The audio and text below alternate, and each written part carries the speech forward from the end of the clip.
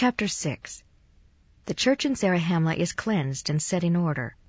Alma goes to Gideon to preach. And now it came to pass that after Alma had made an end of speaking unto the people of the church, which was established in the city of Zarahemla,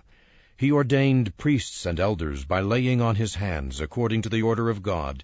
to preside and watch over the church. And it came to pass that whosoever did not belong to the church, who repented of their sins, were baptized unto repentance, and were received into the church. And it also came to pass that whosoever did belong to the church, that did not repent of their wickedness, and humbled themselves before God, I mean those who were lifted up in the pride of their hearts, the same were rejected, and their names were blotted out, that their names were not numbered among those of the righteous. And thus they began to establish the order of the church in the city of Zarahemla. Now I would that ye should understand that the word of God was liberal unto all, that none were deprived of the privilege of assembling themselves together to hear the word of God.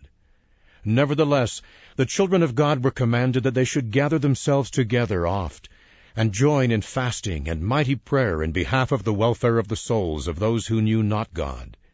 And now it came to pass that when Alma had made these regulations, he departed from them, yea, from the church which was in the city of Zarahemla,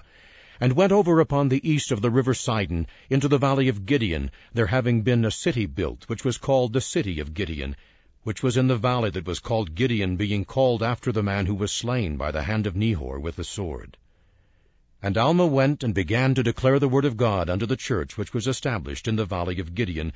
according to the revelation of the truth of the word which had been spoken by his fathers,